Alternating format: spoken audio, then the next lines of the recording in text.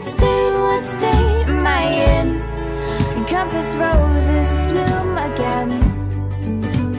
Home of the water, Canada's daughter, cradled in a crescent moon grin. Michigan and again and again and again and again. Michigan and again and again and again and again. I miss Michigan. I used to be there all the time. Grew up there. Founded my own alternative newspaper. Was an elected official. Did everything. I miss my parents. They're gone now. My father passed away. Jeez. It'll be 6 years next month. That doesn't seem possible. My mother went before him. I miss my sisters. They're still with us, but they live 3,000 miles away on the other coast. It was a great place to grow up. Looking at the map of the states that have the coronavirus, how many cases on the news today, I noticed Michigan still isn't listed as having any. And I said to one of my sisters on the phone, I think that that goes back to my old theory that being a peninsula, Michigan, actually two peninsulas, we're separated from the rest of the world by large bodies of water. And nobody ever passes through Michigan. You don't go through Michigan to get from one place to the other unless you're changing planes in Detroit.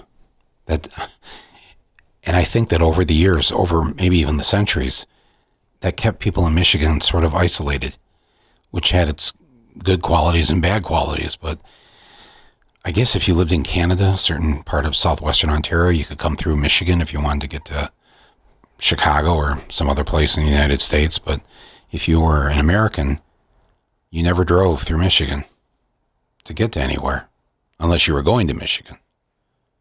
And that isolation has probably kept people in Michigan from contracting the coronavirus, or the fact that the state of Michigan has been so beaten down, so affected by the big stick.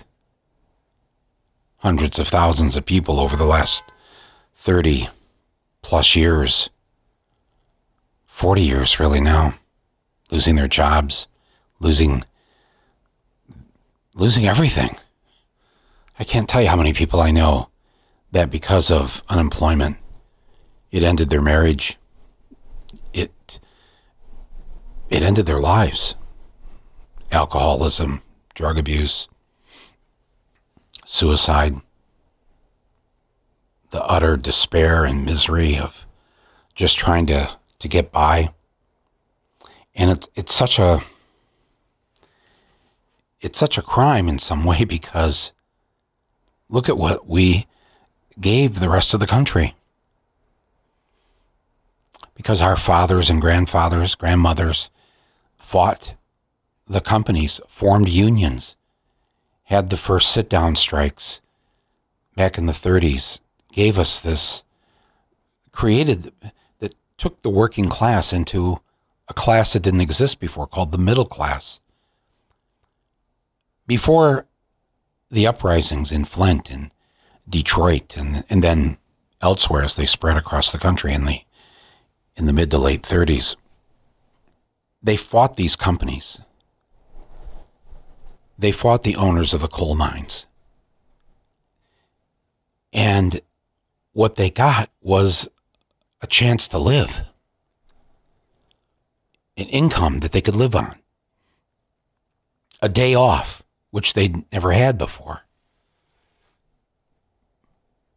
the ability to go see a doctor if they got sick, the chance to send their children to college, something unheard of.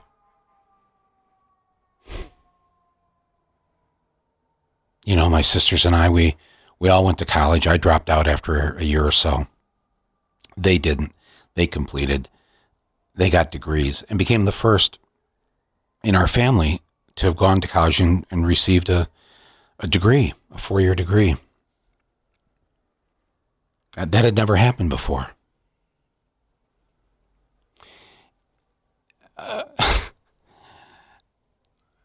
I think I've mentioned this before on previous podcasts. I mean, here we were. Our dad worked on the assembly line at General Motors.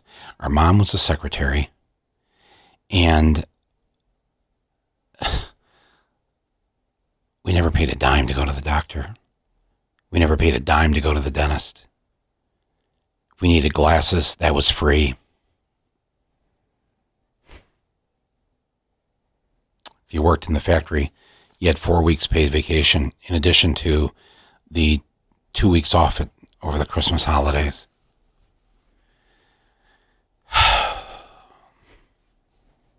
I miss all that. I'm not the only one. So many people miss it. So many people in Flint and Detroit and Saginaw and Bay City and Lansing and Kalamazoo.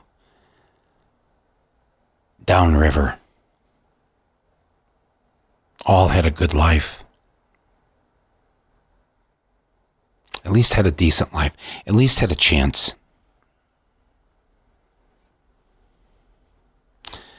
And now here we are, tomorrow. Once again, Michigan, this forgotten state. Yeah, I was going to say one of the reasons that maybe we don't have any cases of the coronavirus that have been acknowledged is because, like most things to do with Michigan, it's forgotten and left behind. It doesn't have the money, doesn't have the resources, is never given the resources.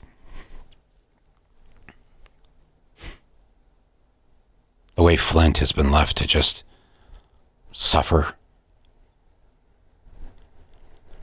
And I took the risk in my last film of showing how even the Democratic Party and the Democratic officials ignored what the Republican governor had done to Flint by poisoning the water. And yet the Obama-Biden administration, we needed the Army Corps of Engineers to come in and dig up the pipes and replace all the pipes in the city of Flint. And we couldn't get their attention. And when President Obama finally came, we thought he was coming to the rescue, and instead he came and told everybody it was okay to drink the water, and then fake drank water himself. Water that we were then later told came from Air Force One. But he made it look like it came from the school that he was speaking at, except the water had been turned off the year before in that school because the water was poisoned. They turned all the water off, all the water fountains, the water in the kitchen, everything. I think possibly the only water that worked was the water in the toilets, to flush the toilets, because, well, the kids wouldn't maybe be touching the toilet water. So that was okay.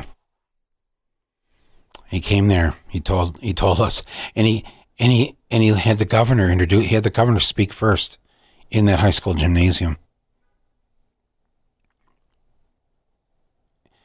It was so stunning to everyone in Flint. This is 5 months before the election between Trump and Hillary. The month before that, Hillary had come to participate in a CNN debate with Bernie Sanders on the stage of Whiting Auditorium in Flint. And they had all these mothers of the poisoned children lined up at the microphone to ask questions. And little did they know that the questions that they were going to ask, because they had to submit the questions in advance, as you do have to in a free society. They submitted them to CNN, and then CNN, or more specifically, I guess Donna Brazile, a CNN commentator, gave the questions to Hillary in advance so that she would know, she'd have time to formulate an answer. Bernie Sanders didn't get the questions. He'd have to think of his answer on his feet, right on the spot. And a month later, President Obama comes and drinks the water that isn't Flint water. And then I think a week or so after that, it was revealed that the questions that Hillary was asked, she and her campaign already knew what the questions were. It was all rigged. When that came out, when that happened in Flint, first of all, I remember one of the mothers in the Flint poisoning, or what I call the Flint ethnic cleansing, said on TV or somewhere I saw, she said, we were used as props by the Clinton campaign. And we know what happened after that. A few months later, the election in Flint, the November general election, people stayed home. It's estimated that approximately 8,000 African American voters from Flint stayed home. Hillary lost the whole state by 10,000 votes. They stayed home. They weren't going to vote for Trump, but they certainly weren't going to participate in the system any longer. The system to them was rigged. It was a lie. It was a sham, and it hadn't done anything to help them. And to think, and this is what really hit me when I first learned of this, when we all first learned of it. I mean, the governor covered it up. It was covered up for probably, I think, close to a year, that the taking Flint off the water system that came from the glacial lake known as Lake Huron, and then forced the people to drink from the polluted Flint River.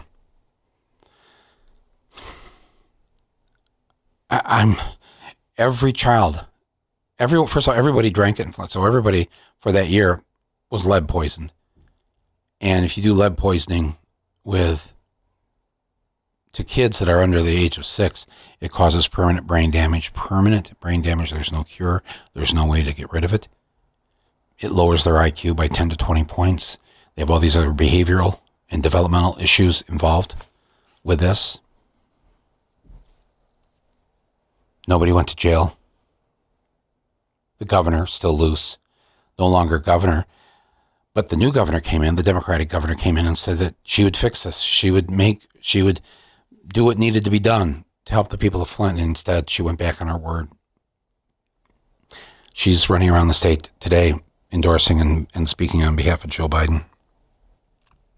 It never stops. And when I think about tomorrow's primary election, I think, I don't even know who will show up. People will show up. There will be people that show up. There are many who have not given up. There are many who have.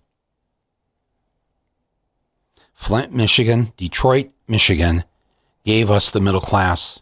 There was no middle class before they stood and fought for it. And once they got it, one industry after another got it.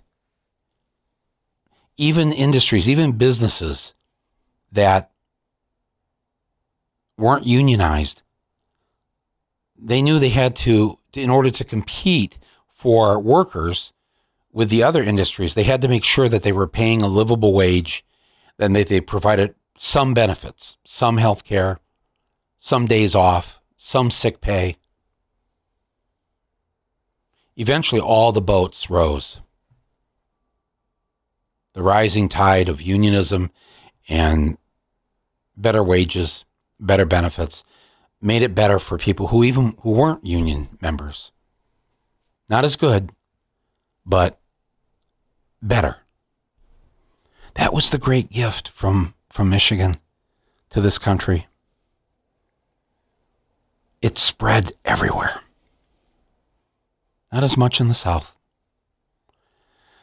but through the Midwest, in the Northeast, on the West Coast, people lived a better life.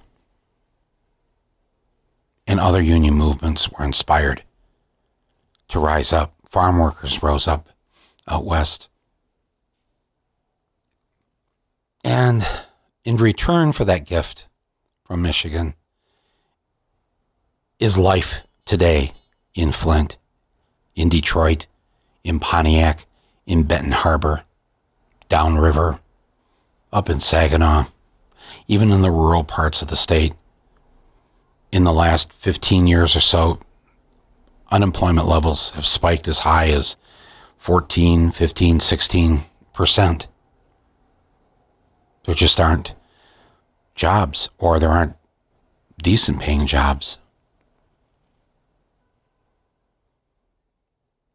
A baby being born tonight in some third world countries has a better chance of making it through its infancy than it does if it had been born in Detroit, Michigan. That's the thanks.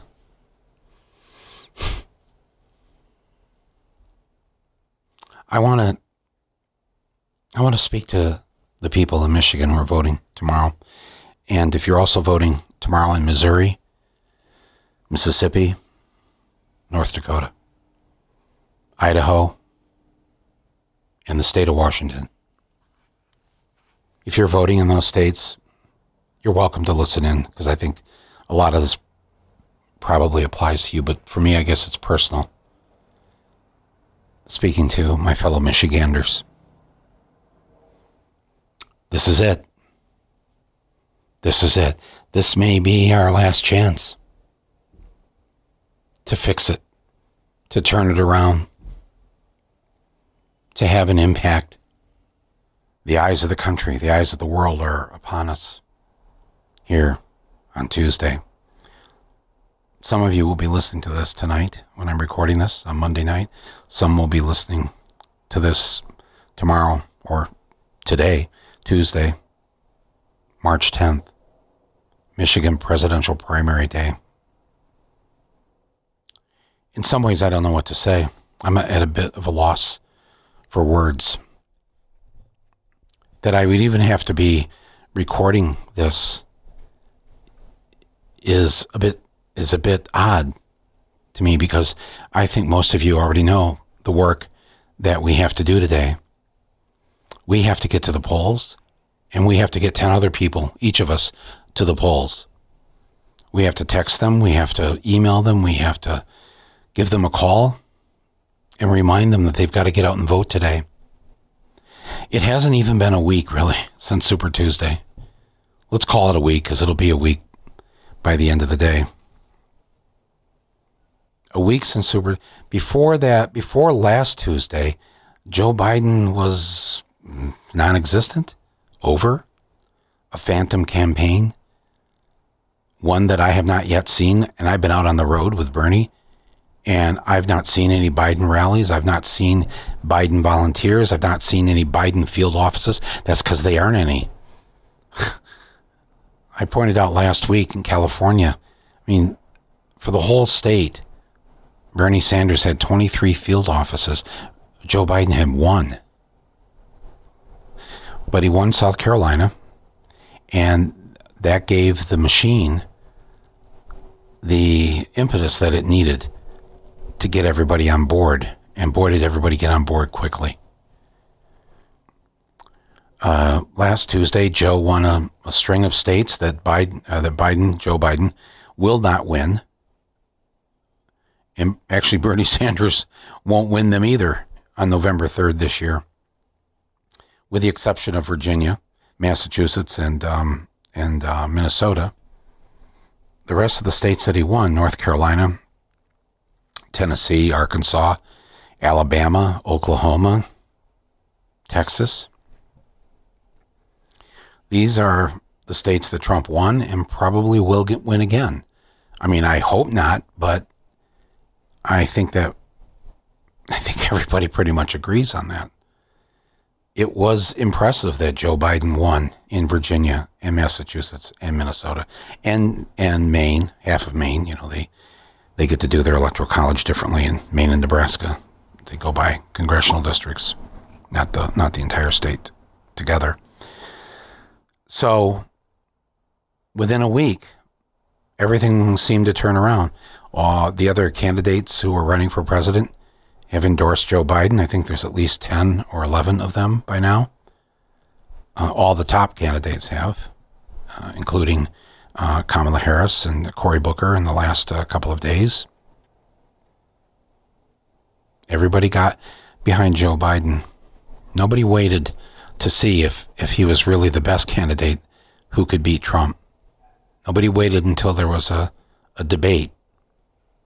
There will be no debate. There has been no debate before the people of Michigan and Washington and Idaho and Missouri and Mississippi get to vote here But so everybody's kind of flying blind here. I can tell you in my gut and in my heart of hearts that Joe Biden will have a difficult time beating Trump. I believe it can happen, but not as easily as I believe Bernie could beat Trump. Somehow, I think that those of us with Bernie, as hard as we've worked and as all the great things that have happened, more volunteers in any campaign, more donations from everyday contributors, winning the first 3 primary caucuses, all of that, being ahead for the last month or so until this past week in the nationwide polls, being number 1 with Latino voters, being number 1 with young adult voters, all of that. But I think people are afraid. And to them, Biden seems like the safe choice. I think he's anything but the safe choice. He represents a return to the old way of doing things, old politics. His main promise in the last couple of weeks has been, and I'm quoting him, there will be no fundamental changes. There will be no fundamental changes during the Biden presidency. So what's that taking us back to? We need some serious fundamental changes, or we're not going to make it. The planet's not going to make it. Young people are not going to have a future. No fundamental changes. And the things that Biden has said 2 months ago when he said that he couldn't guarantee that he would endorse or support Bernie Sanders if he were the nominee. In other words, if all the people through all these primaries had decided that Bernie should be the nominee, he would not commit to voting for him. Which means what he was saying was he'd rather have Donald Trump than Bernie Sanders. Wow. He had to eventually walk that back. Hillary had said the same thing. Not sure if I could endorse him if he were the nominee. Whereas Bernie has said over and over again that he would endorse Biden or whoever the nominee was going to be. Has never equivocated from that position. And then when Biden said, when asked, would he pick a vice presidential candidate for himself that was a Republican? And he said, yes, of course he would consider that. Wow. After what we've all been through in the last 3 years. And then yesterday, him saying that he was floating some ideas of cabinet members he would have. And he suggested possibly the person he would pick to run the economy would be Jamie Dimon, the CEO of JP Morgan Chase Manhattan Bank. I couldn't believe it. But I do believe it. Because that's essentially who he is. He's supported by those 60 billionaires, and they've come around and circled around him, and he's their candidate because he's the best hope that there won't be real change. Real change meaning upsetting the status quo so that they can't continue to live the life they've been living.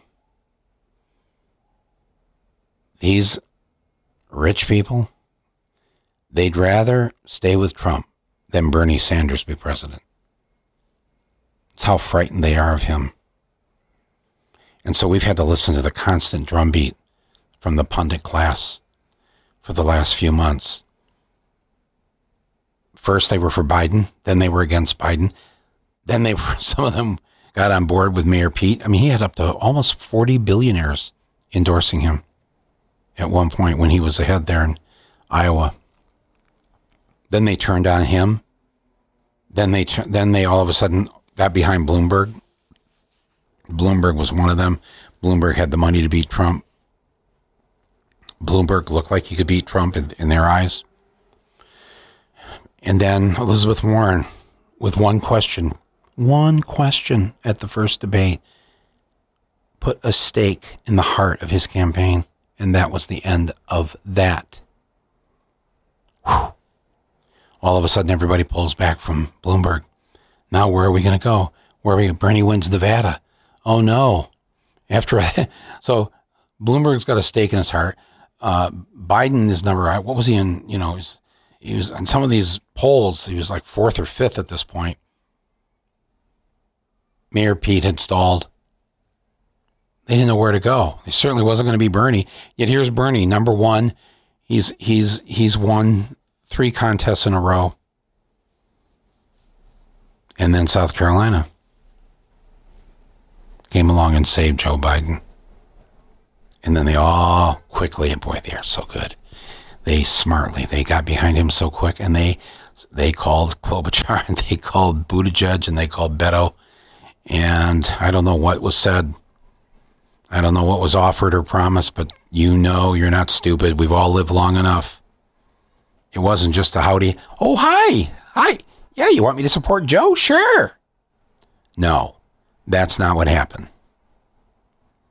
No, they worked the phones that they've been working. They were pulling in favors. They were making promises. They were doing it in all the right way. You got to give them credit for this. The reason the status quo is called the status quo, why it remains the same, why those in power remain in power, why the rich stay rich and get even richer, is because they know how to do this, man. They're not sitting around worried about the poisoned water that they might be drinking, because let me tell you, they're not drinking it. I heard Anand say the other day that he doesn't think he sat on any of those pundit tables on cable news. He doesn't believe he's ever sat next to somebody who didn't have health insurance. And you could expand that to a whole bunch of things. I've been on these shows. I've never sat next to anybody who wasn't able to come and do the show with me because they didn't have childcare.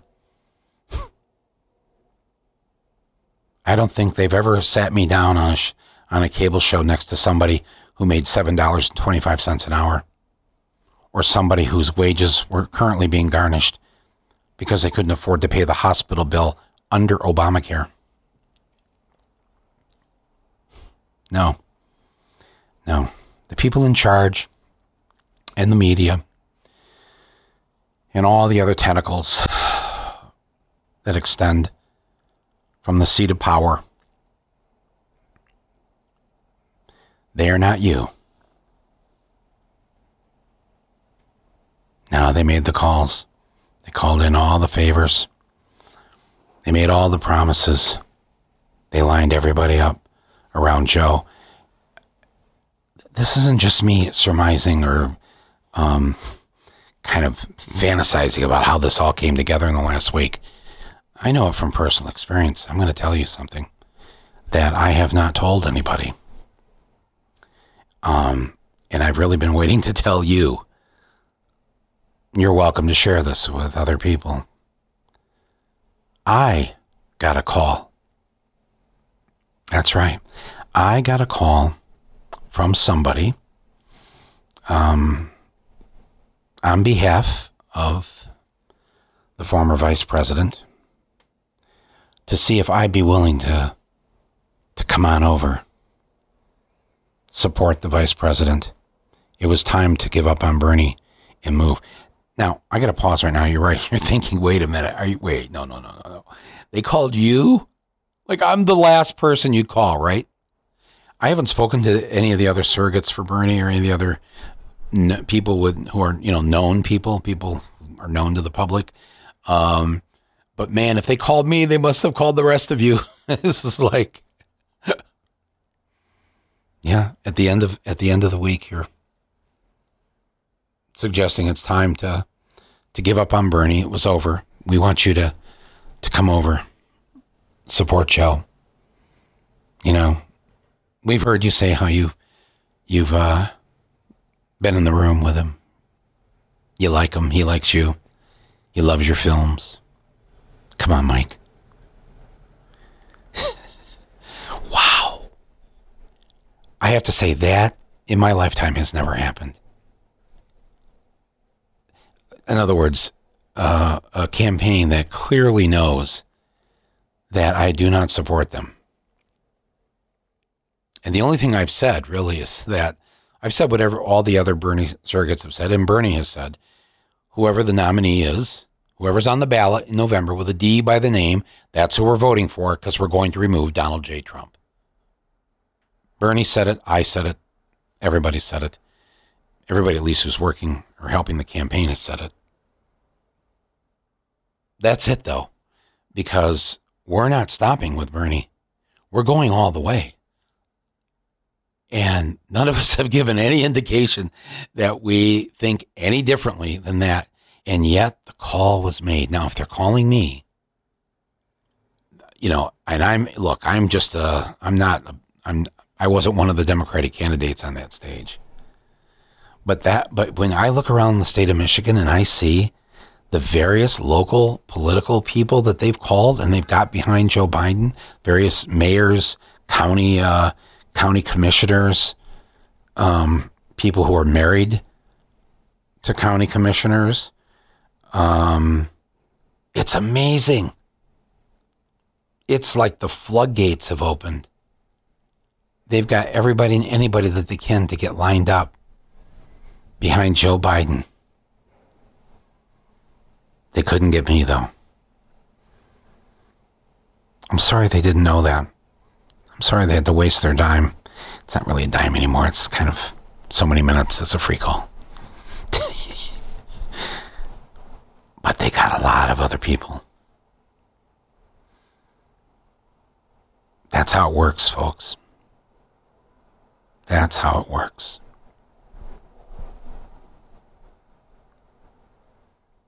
I've seen it over my lifetime. I certainly have seen it. I've heard of it. I was even going to bring this up back when Bloomberg had jumped in and was spending all those millions of dollars. I wanted to out some of the people in the documentary filmmaking community who were helping Bloomberg. I think they were doing it quietly, but they were being paid. That even people that I know that make documentary films, that they have their price. And if it's about the do-re-mi, they will pick the do-re-mi. And I thought, boy, I never thought that would happen. I thought, man, this is how Bloomberg is going to do it. If he can even buy people who make documentaries to work for him, to do this work because the pay was so good, or political activists I know that had received calls, black political activists, people who were very active in the black community being offered money, lots of money in various states. You may have read some of the stories about that. And of course, all the ones I know, just like laugh them off. Became a good story to tell over dinner. And I will admit, I have dined out a little bit this past week on the crazy phone call on Friday to come on over. Come on, Mike. Joe likes you. That doesn't make me feel good, you telling me that. He should not like me. Wow. You know they're going deep. They're going real deep when they've reached me. I'm just this side of calling a Canadian for help, which would be illegal. But I'm just the side of a Canadian or a Cuban. The Biden campaign has been calling Cubans in Cuba to help with the campaign. Man. Wow. The whole thing, it's just rigged, isn't it? It's rigged and it's funded with all that money. And it's run on fear also. Not just the fear that they're trying to instill in the voters, that if you vote for anybody else other than Joe Biden, Trump will get another 4 years. It's run on their own fear, their fear of Bernie, their fear of what if people actually, when they got sick, went to a doctor and got help and didn't go bankrupt as a result of it. Wow. What would that world look like to them?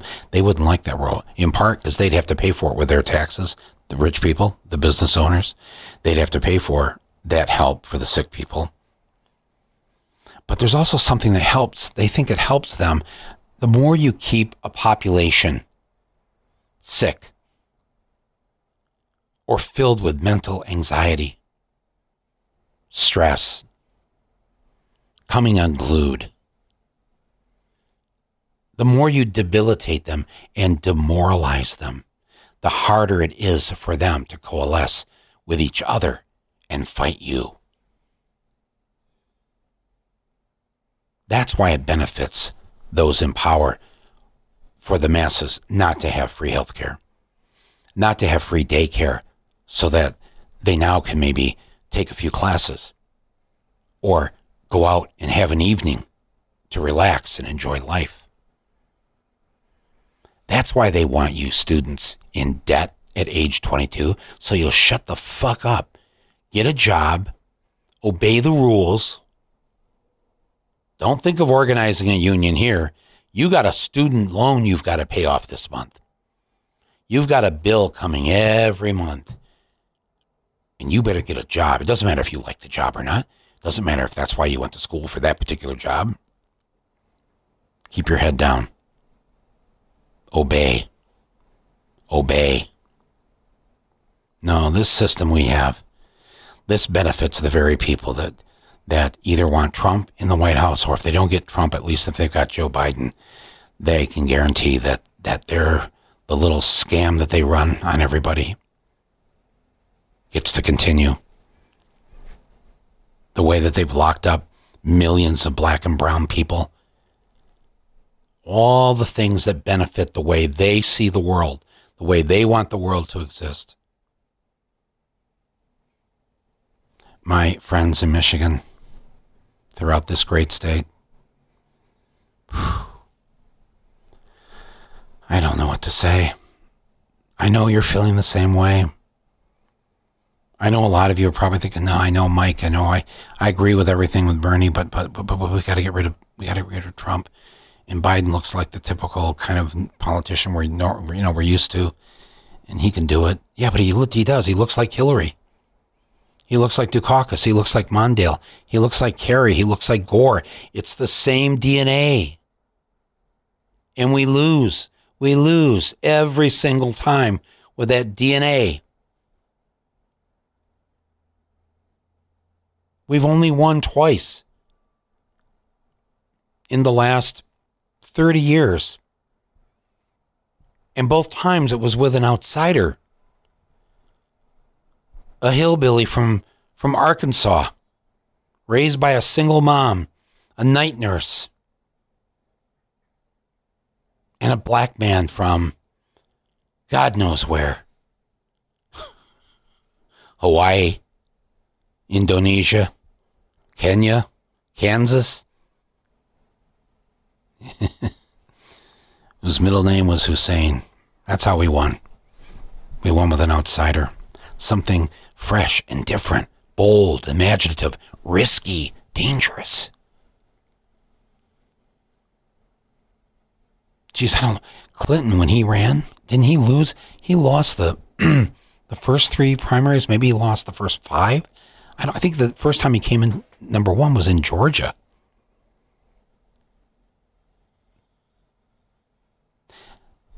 That's how we've won in the past. Biden is the way we lose. But I don't think there's anything I can say to convince you of that. And I'm not going to feel good because I told you back in March that it was really risky to put Joe Biden up against Donald Trump for a whole host of reasons. Not just because he was the same old politician that we've lost with so many times in these last 3 decades. Not just because Trump is going to go to town on him, whether it's with his son, with Biden's son, whether it's using Biden's, what did they call it the other day? His cognitive decline. I'm not talking about the gaffes and the cutesy mistakes and all that. You know what I'm talking about. I was on one of the talk shows this past week. I said to the host afterwards, what do you think of this cognitive decline thing? Not one of the hosts, but one of the people that was in the studio. He said, oh yeah, that's real. I said, you think it's real? Oh yeah, big time, he goes. Oh, well, think we should do something about that? Say something? No. They'll get a good VP for him. A good, smart, brainiac woman. And people will be satisfied with that as long as he doesn't do anything too crazy. As long as he doesn't do anything too crazy. Are you serious? This is what we're going into battle with? I heard somebody say yesterday on one of the cable shows that the people on the Democratic side, they believe that Biden is the soldier they want to be with when they go into battle. And I wanted to say, okay, yeah, that may be true, but he's not the soldier. He's the general. Is that the general you want to be with? Is this the strategist? Is this the genius that's going to defeat the forces of evil on November 3rd? Wow. My friends, especially my friends here in Michigan, we have a job to do. Right now, we've saved this country before. We saved it from the wealthy class that was going to continue to use us as fodder in their machine. When we fought them and we defeated them in the 30s, we saved this country when all of our parents and grandparents, great-grandparents went to work in the auto factories, in the steel factories during World War II and helped build the machine that was needed to be built to defeat fascism. And then in the 50s and 60s, we were the ones that built this middle class and made it so attractive that the threat of everybody belonging to a union was so great that those in power knew they had to give these things also to the people that didn't have unions, or they would unionize their facilities. And we made life better for everybody. Well, not everybody. When I say that, I think something because I'm thinking, UAW is very different than a lot of the other unions. The UAW was very aware of the racist country that we live in. And so very early on in the 40s and 50s, contractually insisted that the assembly line not be segregated, where the black workers were put down in the foundries to do all the shitty, backbreaking work where they don't live as long, that every part of the factory had to be integrated. And it was. They led that fight long before it was popular with other unions. You could look at the March on Washington with Martin Luther King in 1963. And there's you see all these UAW signs. You see the founder of the UAW, Walter Reuther, marching there with Martin Luther King right at the front. So when I say life was good in Flint, I meant in many ways, if you belong to a union, if you belong to the UAW, if you were an auto worker, life was good. But life has not been good for African Americans who still occupy the lowest rung on the economic ladder. They and Native Americans together still shat upon by this racist power structure. And we've let this go on way too long. Here I'm thinking, I can't believe the way these corporate Democrats have been able to twist this thing on Bernie this week. Oh, he canceled his rally in Jackson, Mississippi. Yeah, because he was needed in Detroit. Bernie Sanders, who marched with King on that day in 1963, as a 20-year-old college student, he was there at the March on Washington. and weeks before that getting arrested in Chicago at a civil rights demonstration. He's lived his whole life like this. I called Jesse Jackson a week or two ago to encourage him to endorse Bernie. I was really hoping that he could do that. And he did do that this past weekend and went to Michigan with Bernie at a rally in Grand Rapids. And Jesse said to me, he said, when I ran for president back in 84 and 88, no white elected officials would endorse me.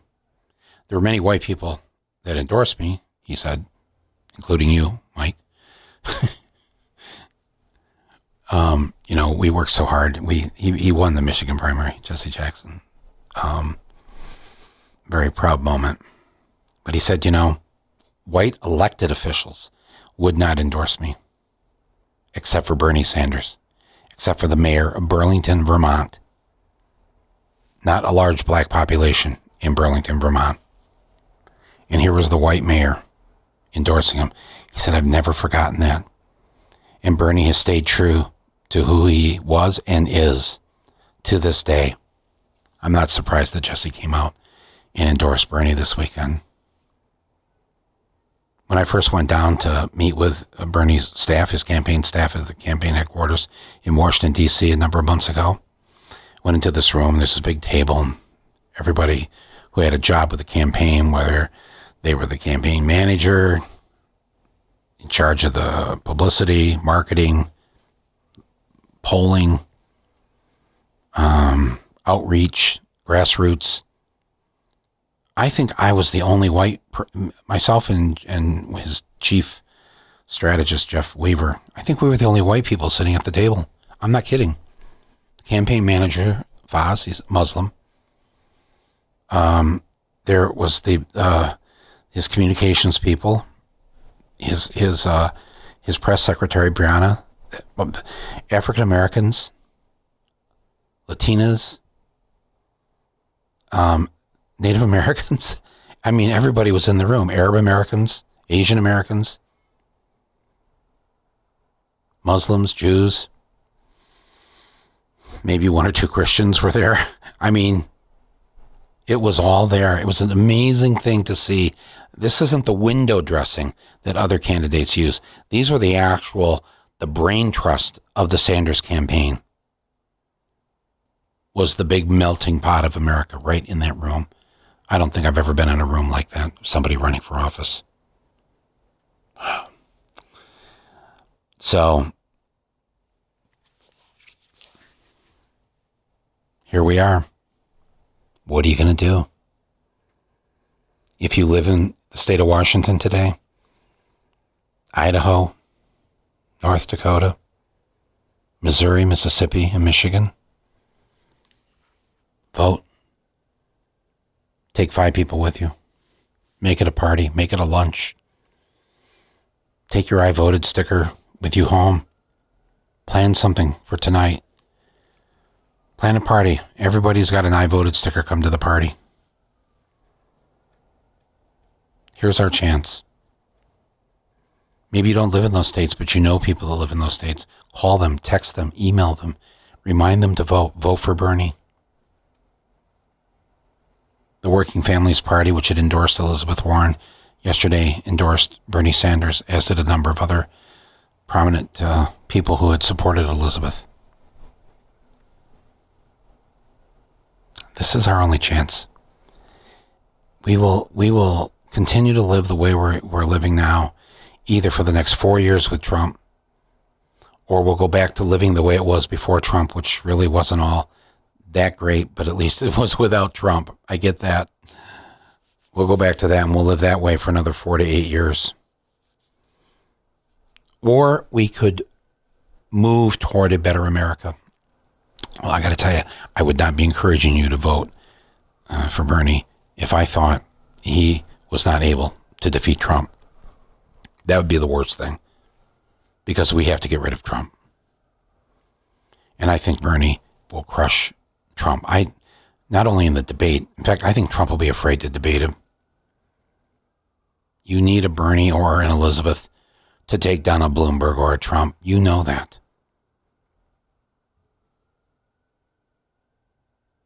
I don't have anything else to say. I am weary. I am exhausted.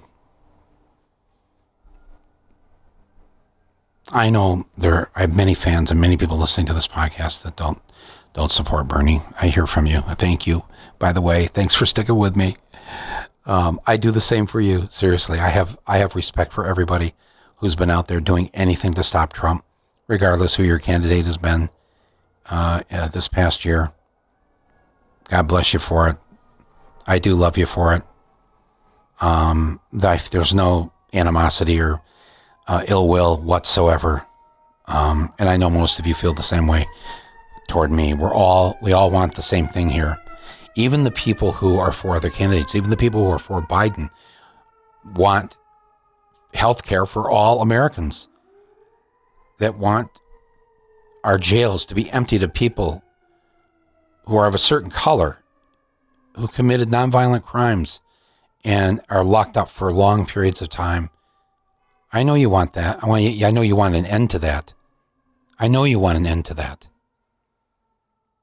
You're good people. All the exit polls have shown. It's so funny how Bernie has, if he hasn't won the primary, he's won the race of ideas. The majority of Democrats coming out of those polls say they support Medicare for all. They support doubling the minimum wage. They support ending mass incarceration. They support daycare and these other things that we need. Free college tuition. On some level, the majority, vast majority, support these things. But they have different candidates in mind. That's how it rolls, I guess, right? I'm sitting here in my podcast room, my little studio here that we built, and I'm looking over, and I see the reel-to-reel tape recorder that my parents gave me for Christmas when I was in 4th grade. This tape recorder that I went everywhere with, lugging it around. Big thing. It's not one of those little portable things. They hadn't invented the portable tape recorder yet. This is something like you'd see in the office on Mad Men or whatever. It was a wonderful gift. And I started recording everything with it. And here I am at this age, my parents gone, still talking into a microphone, still hoping it makes a difference, that it matters on some level. Underneath that reel-to-reel tape recorder over on the shelf there is the 16mm camera that shot Roger and me, my first film. French camera. And on the shelf below that, one of the most wonderful prizes that I've received for my films. First place at the Tehran Film Festival. Tehran, Iran. And it sits there as a reminder of how I'm supposed to hate them, the Iranians. Once the Cold War was winding down, Roger and me came out right during when the Berlin Wall was coming down during those months and all the other things, and it wasn't released in theaters yet. My buddy Rod and I, we went over to East Germany. I was invited to the Leipzig Film Festival in East Germany, and we landed in Berlin, on West Berlin. And we were going to stay a night there, and we heard that there were people down at the wall chiseling, and we went down there, and we joined in, and we stayed there a couple days or so to chisel away at the wall. The wall hadn't come down yet, and the police and the army were trying to keep everybody away from the wall on both sides, and then it just was useless. And we stayed until we created a hole in the wall. Yeah. Cold War was over. We had to have new enemies. Iranians, Muslims, Arabs, terrorists. The real terror was still at home. The real terror was in Flint, in Detroit, in Milwaukee, in Philly, in the south side of Chicago, in Newark, in Harlem, in Brooklyn, in Watts, in El Paso. The real terror. We still have a chance to put a stop to some of this, to stand up and fight and have our voices heard. Please do that. Do it in whatever way you need to do it.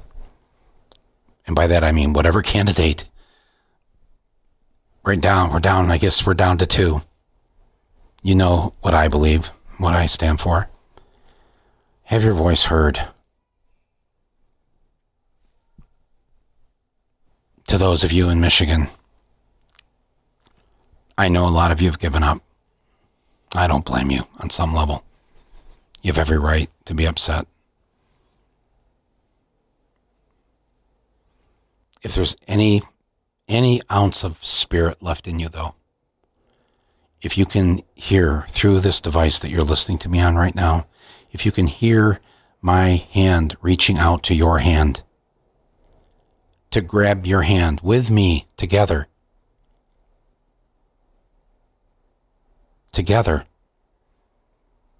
I'm not giving up. I'm not going anywhere. You don't have to give up. You don't have to be erased. Michigan, we used to mean something. We still do. No matter how beaten down, no matter how poisoned, no matter what that feels like with the boot on the neck, I and thousands, millions of others are here to help take that boot off your neck.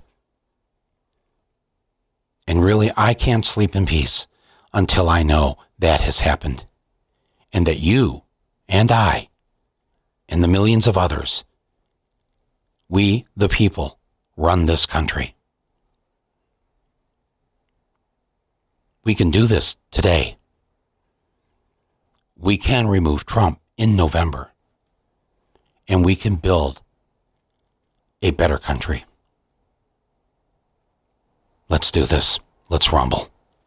Michigan and again and again and again and again. Michigan.